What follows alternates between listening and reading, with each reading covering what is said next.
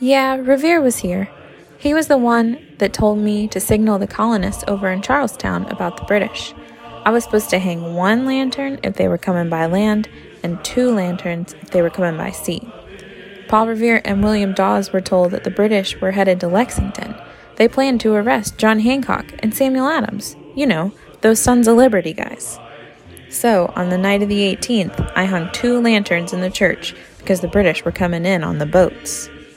Then Revere went across the water over to Charlestown to head to Lexington that way. William Dawes went the opposite direction. They were going to meet up later in Lexington after they warned as many as they could along the way. After Charlestown, Revere was supposed to go north to Medford, then over to Metonomy, before heading up to Lexington. That's all I know. I hope you find him.